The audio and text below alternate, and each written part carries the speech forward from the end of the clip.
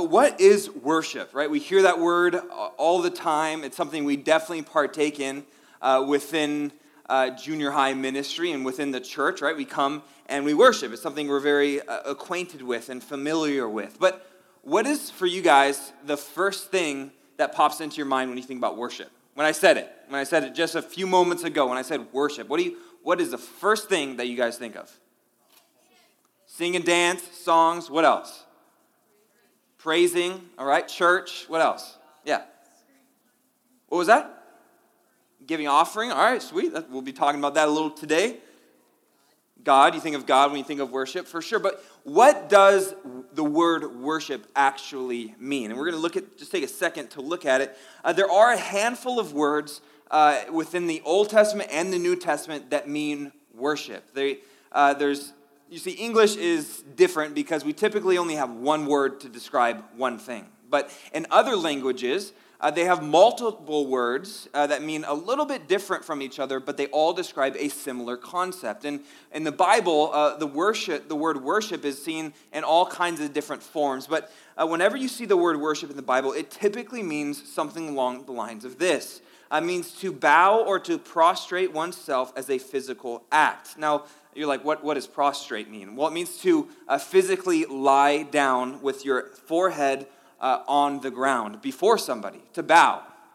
And this is very different for us because within our culture today, we don't bow before people. It's not something we normally do. But when you bow before someone, it shows an act of allegiance.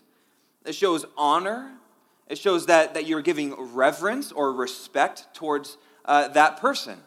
And so this is what it means. This is what the word worship means. When we say that I'm a worshiper of God, it means that I bow down before him and I put him at a place higher than myself, right? No one ever bows before someone who's lower than them.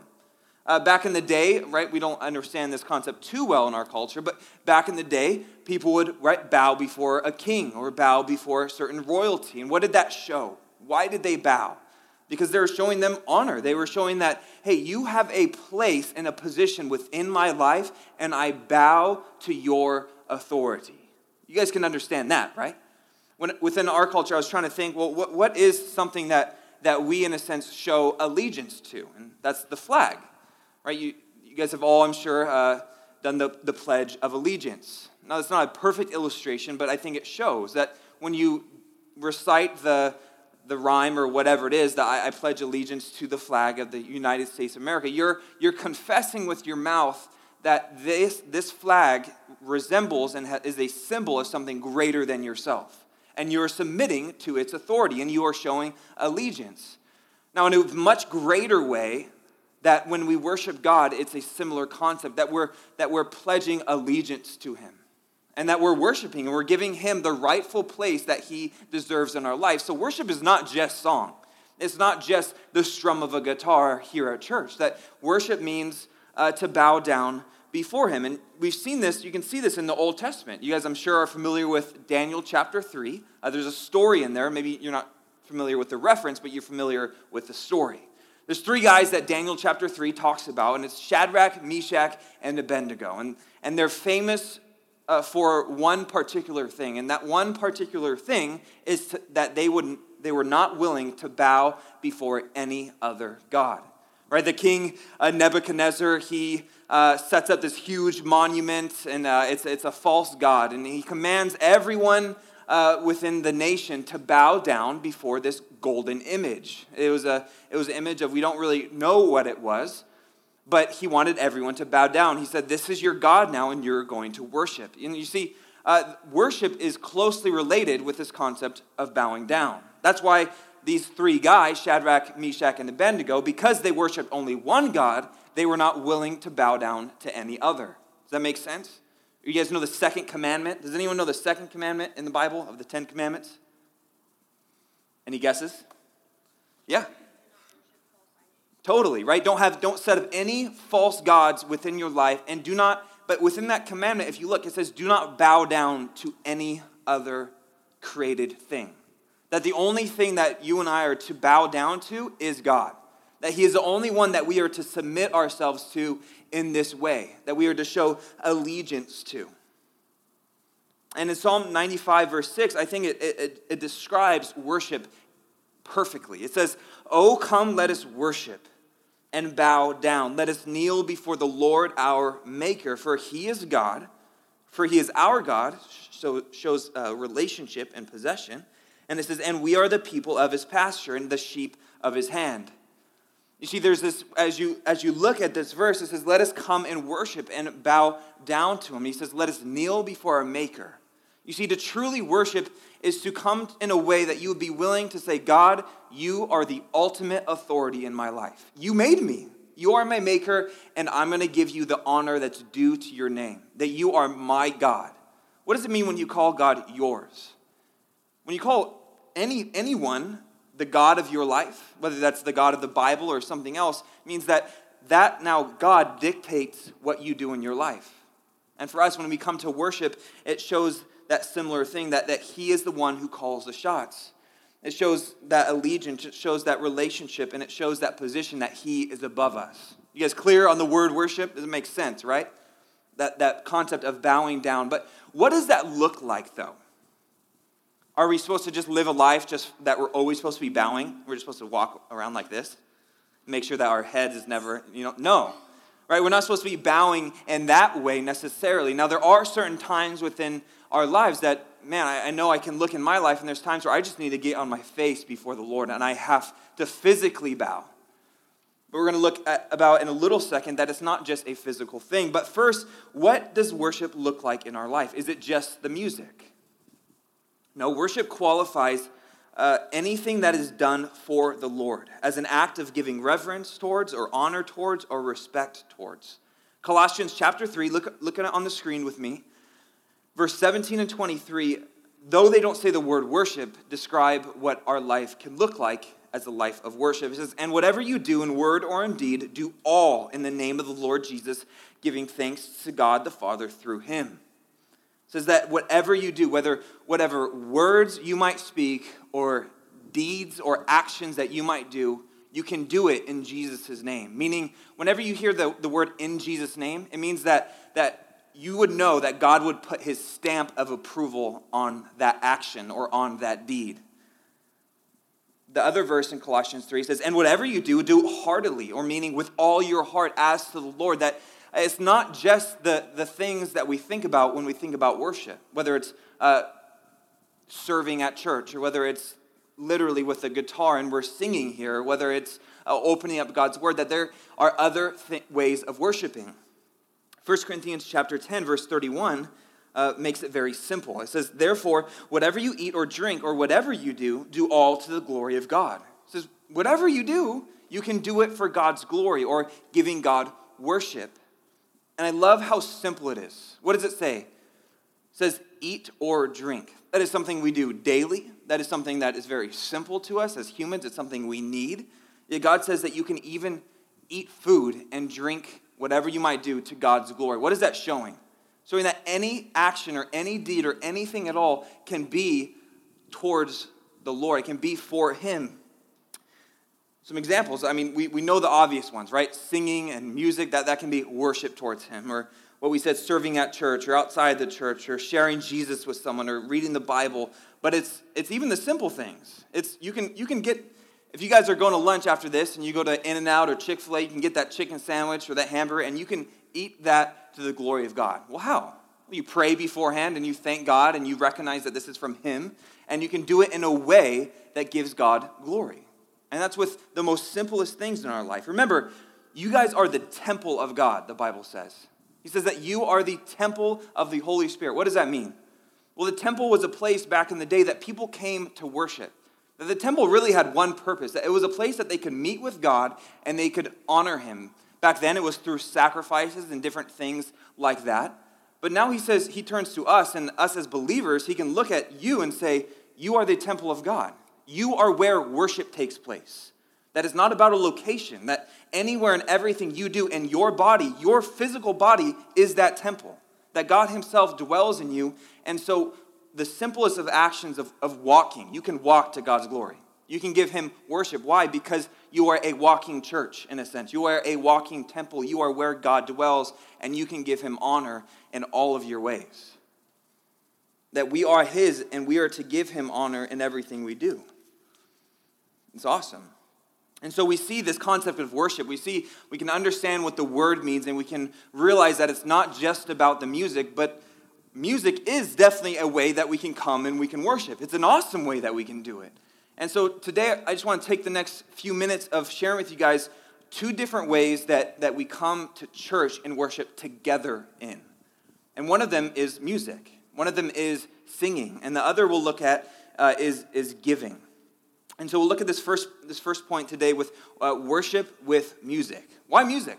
Why singing? Why is this the intentional time? Why do we call this worship as we do? As the name fits it well, for sure. But why? Well, the Bible clearly dictates all over that this is what God desires. This is what he wants. And honestly, it's an action, and it's a way for us that should come out of a place of joy. I just want to give you 2 Old Testament examples where worship came out of an awesome experience. Exodus chapter 15, 1 through 13, this scene describes right after the Israelites crossed the Red Sea. I mean, think about it for a second. Think about being, the people there in Israel have been going back and forth with Pharaoh, and there's all this chaos and all this craziness, and then finally they get to the Red Sea, but then Pharaoh and his men are coming behind them, and then all of a sudden the sea parts, and so they go through it, and then once they get through, then the Egyptians try to come through, and God delivers them, and the water comes crashing on them. And so now they're on the other side of the water, and what do you think they're thinking? What emotions do you think are going on in their heart? They're excited. Oh my gosh, this is amazing that we're free now. And so out of that comes worship that you see in Exodus chapter 15. You see what the Bible calls the Song of Moses. And it's just a song that gives God all the glory. That really the song, if you look at it, it just gives God all the credit. And it's thanking him, and it's saying how good he is. And then it says that Moses' sister, it says that she takes the timbrel, which is just a type of instrument. And she starts dancing, and they're just excited that it wasn't this orchestrated thing necessarily, that it came out of a heart of celebration and joy and thankfulness. And this is what worship is. This is how we can express it towards God. You see, singing is just a way of expression. That prayer is worship, but singing is just a different way that we can do it. It's a sweet way. In 2 Chronicles 5, 12 through 14, it says something a little bit similar. That it talks about this worship that came out of a heart of joy. And it talks about, in 2 Chronicles chapter 5, right after the temple had been built. You see, the temple being built was a huge thing for the people in that day. That for so long that they would come and they'd have to meet in what was called the tabernacle, which was like a tent. But the temple was something that they were building for years, and that everyone within the nation was involved in some way or another, whether financially, whether they were helping build it. That the temple was known as one of the wonders of the world. That this was like something they never have ever seen. That still, if you know anything about the temple that was built back then in Solomon's day, it's insane. The rocks that they used to build this temple, that they hewed out of different rock quarries, and they hewed out these ginormous rocks and then placed them one on top of another, and this is how they built the temple. But it's amazing because the technology that they used, which was wood and rope, and we don't even know how, we don't know how they move these rocks, because our modern day technology with our cranes and everything that we have, we cannot move these rocks if we wanted to. That there is no technology that we have in 2018 that could do it, yet they did it. Why? Because God's hand was in this whole thing. This was exciting. And finally, the day of the temple is unveiled in a sense. And it's the dedication. And what happens? The Bible talks about how there's all these different trumpets and the different priests who normally were doing different priestly duties, that they were musicians that day. That it says that there was 120 trumpets and all kinds of instruments. They were celebrating God. They were celebrating what he did for them. You see, worshiping with song and instruments was completely connected with the joy and celebration of what God did. And then you see in the book of Revelation. Have you guys ever read Revelation before? Yeah, it's some of you. It definitely can be an intimidating book, but it's awesome. It shows the end. It shows we get a little scene into heaven. And if you know the book at all, throughout from Revelation chapter 1 all the way to 22, whenever any created thing is within the presence of God, guess what it's doing? It's worshiping. It's singing, or its head is on the ground for absolute reverence, because being in the presence of the Lord in that way, any created being, even if they don't believe in God, they will confess. Their knee will bow, and they will give worship to him. But music does have power. You might say, well, why do we have to do music? Why do there have to be instruments? Well, it's honestly, I think it's just fun. It's cool. It's a sweet way to express our love to God. But honestly, there is power in music. Think about it. I don't know, who's a big music fan in here? Some of you guys have your iTunes playlist and your Spotify, and your music is sometimes an escape for some of us. But God has made music in a way that's very sensitive to our soul and to our spirit, that it's able to connect us in a way that nothing else can. That's why there's concerts in the way that there is. I mean, it's insane the amount of concerts that there are. Why do so many people go to them? Because there's power in music, and there's power to influence, whether for evil or for good. That the music that you listen to does have effect on your very spirit.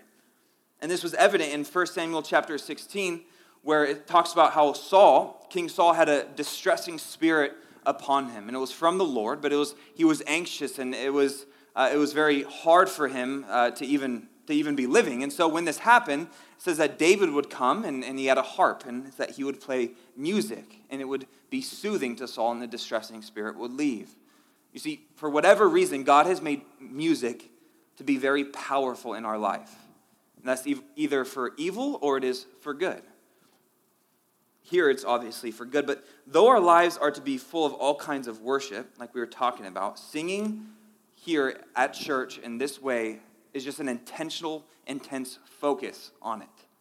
That though we're supposed to be worshiping Monday through Saturday, that when you come Sunday and here at church, it's an opportunity without distraction, without being the distractions of of life are insane, and it's just an awesome way that we can do that. But how we talked about at the beginning, how worship is bowing, then some of you might be thinking, well, if worship is bowing, then why do some people raise their hands?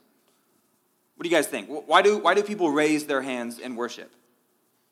Yeah. It's another sign of worship, for sure. It's another way of expressing it. But why? Why is raising your hands? It's like, do you have a question, or what's going on here? Why the raising of the hands? Yeah.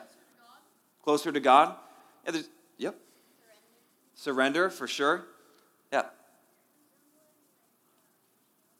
Reaching out to him. See, there's no necessarily specific, you can't go and find a verse in the Bible that says, this is why we raise our hands. Now, there's examples in the Bible that I'll share with you right now that talk about raising your hands. But I think there's several different reasons.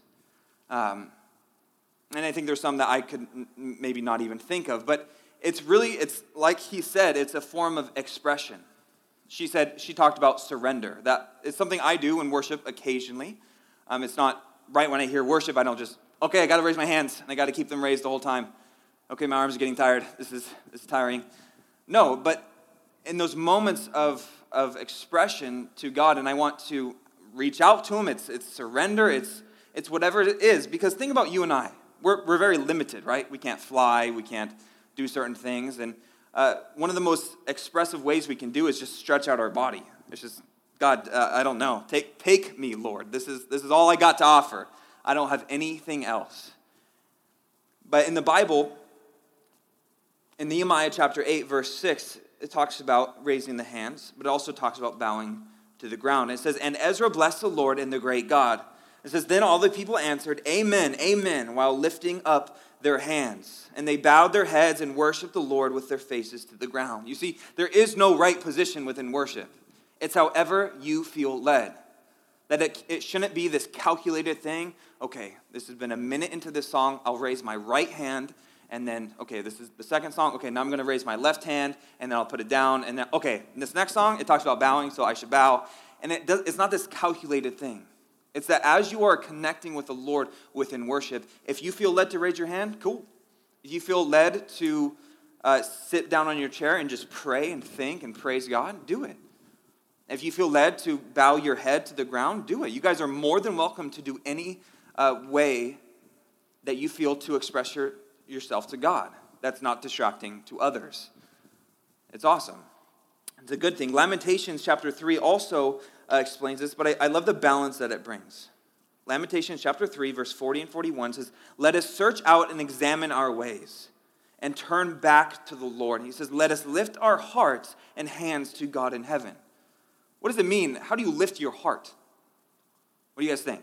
How do you lift your heart? What is he talking about?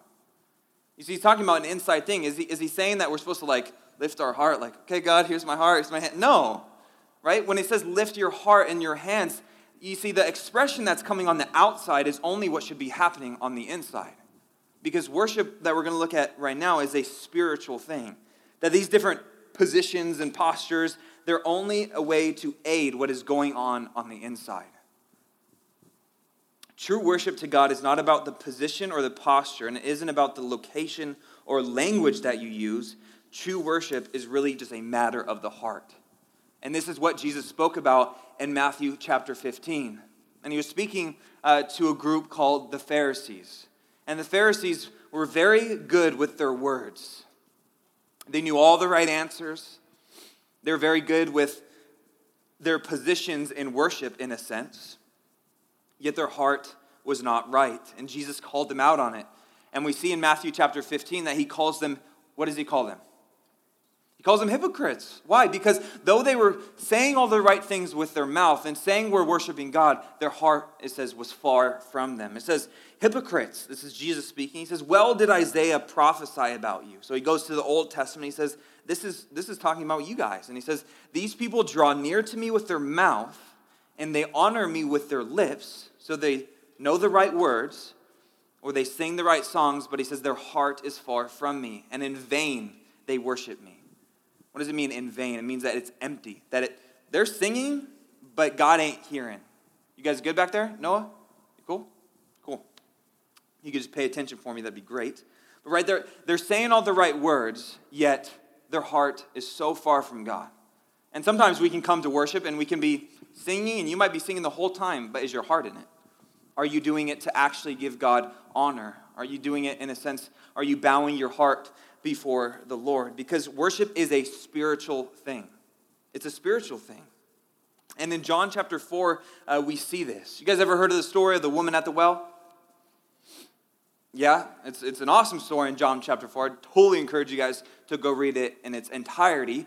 But right, Jesus is there at the well, and this Samaritan woman, meaning Samaritan, she was a half Jew and half whatever else, and they were separate from the Jews. That though they lived in the land of Israel, that they had their separate locations. And so Jews were not supposed to talk with Samaritans. Samaritans were not supposed to talk with Jews, and they were separate. Yet Jesus is here at the well talking to this woman at the well, and they exchange all these different things back and forth. And then it comes to a place where she says, look, Jesus, I know that we worship here in Samaria, and we have our place and where we come and worship God, but you Jews, you have the temple in Jerusalem, and you worship God there.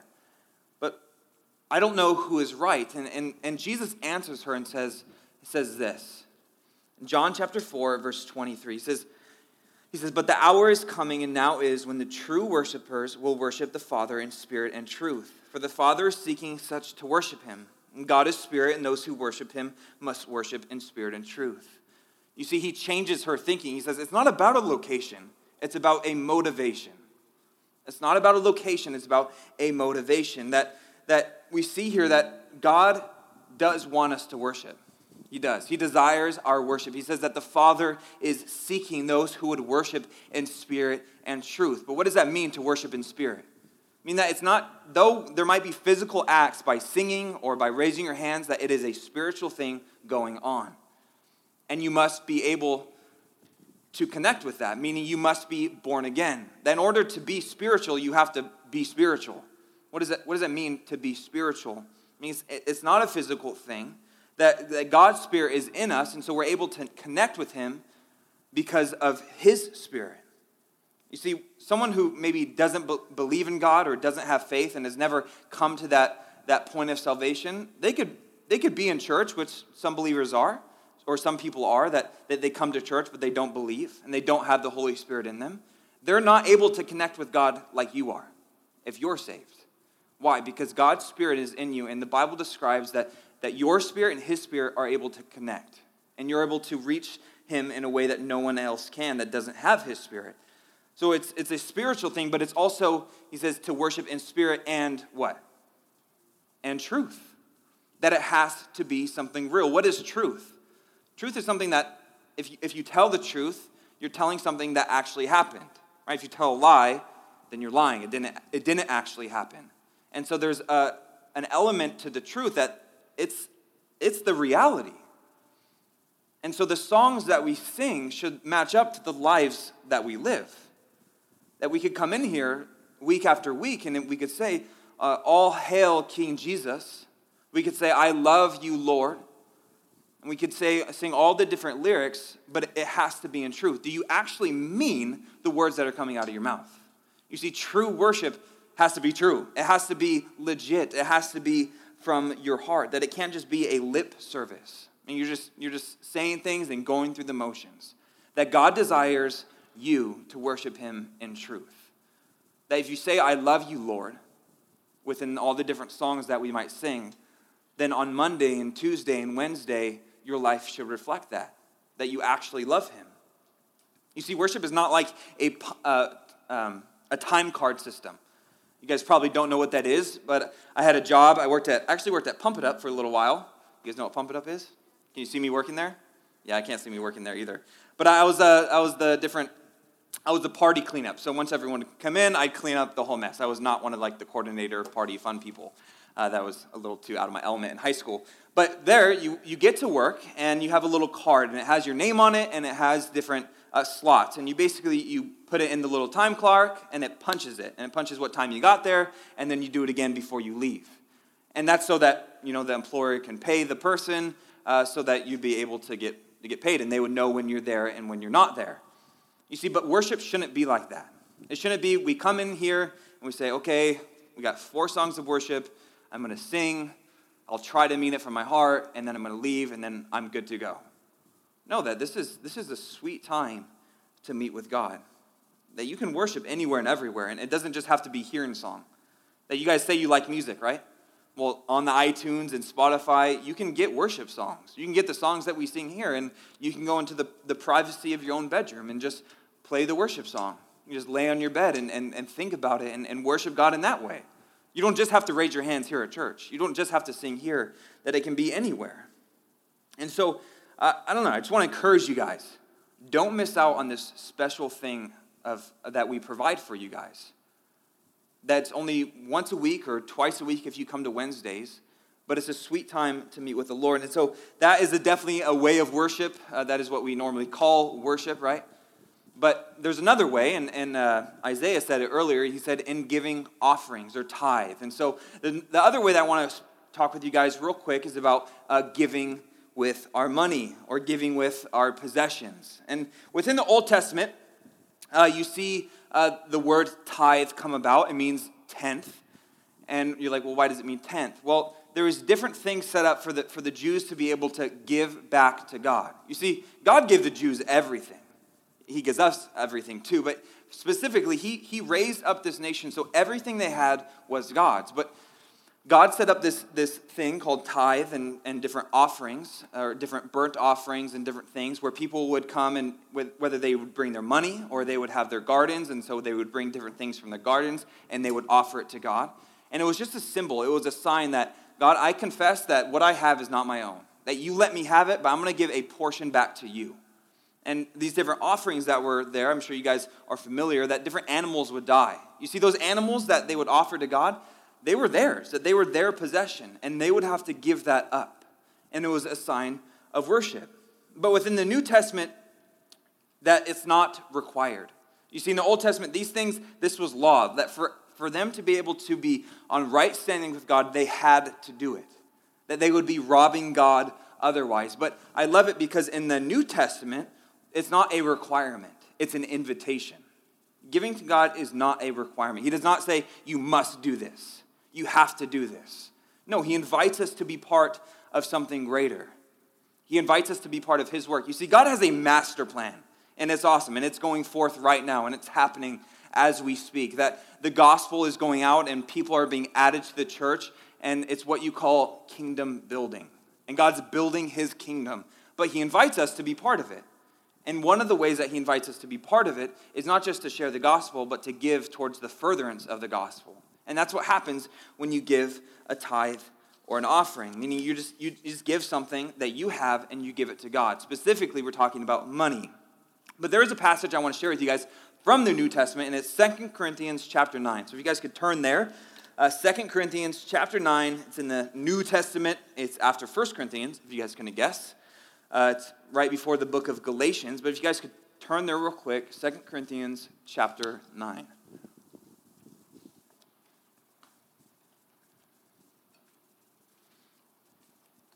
Second Corinthians chapter 9, starting in verse 6, and we'll read just verse 6 and 7. I'll give you a minute to turn there.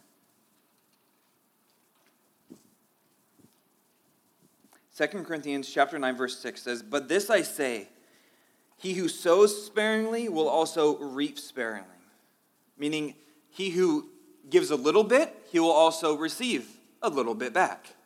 And it says, he who sows bountifully will also reap bountifully. Meaning, he who gives a lot will receive a lot back. See, there's this principle here that he says, the more you give, the more you will get. Whether that's here in this life or the life to come. This is a principle that God says to test him in. That he says, you give to the poor. He says, it's like you lending to me, and I will return to you double fold. Meaning, you give a little bit to the poor that when someone comes and asks you and say they need some money for lunch that day, and you give it to them, God says, I see that, and I know that. And I see you giving to them in that way, and I contribute it as you're giving to me, that you're lending to me, and I will pay you back with interest. I will pay you back even more than you gave. Maybe that's not in money, but it is in blessing. And then verse 7, he says, "So let each one give as he purposes in his heart, not grudgingly or of necessity, for God loves a cheerful giver." God loves someone who loves to give. And you might be saying, I don't love to really give. My allowance, it's small, and I don't really want to give any away. Well, that's okay. You choose. But I would encourage you guys to give something. But it says, you choose. He says, as one purposes in his heart. That means to you that you get to choose the amount. Have you guys ever gotten a gift for someone? Yeah? Raise your hand if you've ever gotten anyone a gift. That gift, were you able to choose what you got that person? Yeah? What would it be if someone said, hey, I want you to get this for me. Can you get this for me? And then you give it to them. What would that be called? That'd be called a shopping list, right? That'd be called a shopping list that you go and get for them. But a gift is something you get to choose. And so as we give to God, you get to choose it. You get to choose whatever it might be, but do give. Because we just saw that verse that the more you give, there is a blessing in that. And that's just the reality. But more isn't necessarily talking about the amount. It's talking about the quality. You guys know the story of the widow's mite, right? You see these Pharisees with lots of money, and they're pouring in so much. And Jesus is watching, and they're pouring in so much of their own money. Yet compared to how much money they had, it wasn't that much to them at all. Then you see this widow who, it says that she put in her livelihood. She put in these 2 mites, which was barely anything, but it was all she had left. And you see Jesus saw that and saw her heart. It's just like worship, singing is a matter of the heart, giving is a matter of the heart. And God wants someone to not be grudging about it, but to be cheerful. And you're like, what is grudging? It just means to do something and then immediately be regretted or have regret because you did that thing. And so as the bags come around within the next few weeks, tithing is something we want you guys to do. We want you to be a part of. We want to give you at least the opportunity. And so the bags will go around, not today, but starting next week. And you guys will have the opportunity. But as you put in maybe your dollar or your 50 cents or your nickel, it doesn't matter how much, as you put it in, if you're going to complain right after you put it in, just don't do it. You see, God doesn't need your money. He invites you to be a part of his work. And so if you're going to put in that dollar and then be like, man, I wanted that dollar for ice cream from the ice cream man, but now I can't get it, then just don't do it. Just keep it. And figure out an amount that you're comfortable with and that the Lord's telling you to do. But he says to not do it out of necessity. It's not required, but God does want you to try it out. And this is something he says to test him in. In Malachi chapter 3, verse 10, we won't turn there today, but this is the one thing God says to test him in. You see, the whole Bible, there's different parts in the Bible that God says, don't test me, meaning don't tempt me, don't try me. Like Jesus when Satan was tempting him and he said, hey, just jump off the cliff and then God will catch you. That he'll send his angels and you'll be fine. And Jesus responds, no, I'm not supposed to test or tempt the Lord my God. Yet, this one place in Malachi, God invites us to test him. And what is it in? It's in giving to him. He says, you give to me, and you will see that the blessing that will be returned to you will be way greater than the amount that you gave me. It's awesome. Proverbs chapter 3, verse 9 through 10 says, honor the Lord with your possessions and with the first fruits of your increase. And so your barns will be filled with plenty, and your vats will overflow with new wine. Honor the Lord with what you have, whether that's giving here in tithe, or whether that's sharing when you're at home, whether that's you're at lunch at school and someone doesn't have lunch, and so you can split half your sandwich, and you do it in the name of Jesus, and you say, okay, God bless you. That God sees those things, and God honors those things. And I mean, no one here, I don't think, has any barns. Does anyone have a barn at home? That'd be cool, but your friend does, all right. You see, it's not that you have to have a barn and God's going to fill it. It's that your life will be full of blessings. And that's not always necessarily material things, but God will do that. He promises. And so, just in conclusion today, what is true worship? We saw a few different things. We saw that worship is not just about music, that it's a position of not just our physical position, but our heart position. That it literally means to bow down before the Lord, to show that he is God, that he is above us. We saw that we are the temple of the living God, and no matter what we do or where we go, we can worship him. Not just by song, not just by money, but by every action, by every deed, by the most simplest things in life. But we saw those two specific ways that we talked about for the most of the time that we had today was singing, that music and giving, that it's not about the physical thing. It's not about the words that you say. It's not about the hand up high. It's not about the amount of money that you give. It's what is your heart behind it? Is your heart to worship him? And so today, that when we worship him, that it would be in spirit and truth, that truly the words that we sing would match up to the life that we live. So Sean, you can come out here. You can hit the lights. But as we come to this time of worship, just think about everything that we just talked about and put it into action. You guys can stand up. You guys can stand. We're done. You guys can close your Bibles, put your pens down. We're going to now enter into a time of worship. And it's going to be something you're going to be able to put in practice what we just talked about. And so it'll be easy to be distracted. It'll be easy. Your mind will wander. And the enemy would love to just have you waste away this time. But as we come to this time, bow down before him. You can physically bow. That'd be awesome. Or within your heart, that you're willing to say that you are God and you deserve the praise, that you are worthy of everything. And so I want to share with you guys one last verse. It says Hebrews 13:15. It says, therefore, by him, by Christ, he says, let us continually offer the sacrifice of praise to God, that is the fruit of our lips, giving thanks to his name. But sometimes worship is a sacrifice. Maybe you guys are tired from staying up late watching Netflix last night. And so now all you really want to do is just go eat lunch. Maybe you're hungry. Maybe you just want to sit down. And so worship sometimes within song, it can be a sacrifice. That you have to sacrifice your comfort. Maybe you'll have to sacrifice being a little embarrassed by raising your hand or something. You don't have to be, because we're here together. We're here for one reason, and it's for Jesus. And so let us not think about what our neighbor's saying to the left or to the right or what they're thinking. Let us come to him and let us worship him, because he is good. All right? God, we just come before you, and we thank you for this time that we can have just just seeing your word and seeing what it says about worship. We ask that you would help us to have hearts of worship, that it wouldn't just be now in the songs that we sing, but as we go on Monday and Tuesday and Wednesday, as we go back to our homes and we're with our friends and our family, that we would be thinking of you. That in every action we would do it for you, and our lives would be for you and not for ourselves. But we do come in this intentional time of just wanting to lift you high. Lord, truly that this would be a time that we would decrease, God, but you would increase. Lord, you are our God. We are here for you. And so as we just sing the different words that we're going to sing in a second, would you just be glorified? We just want you to be pleased, God. We want you to be pleased with us. In Jesus' name, amen.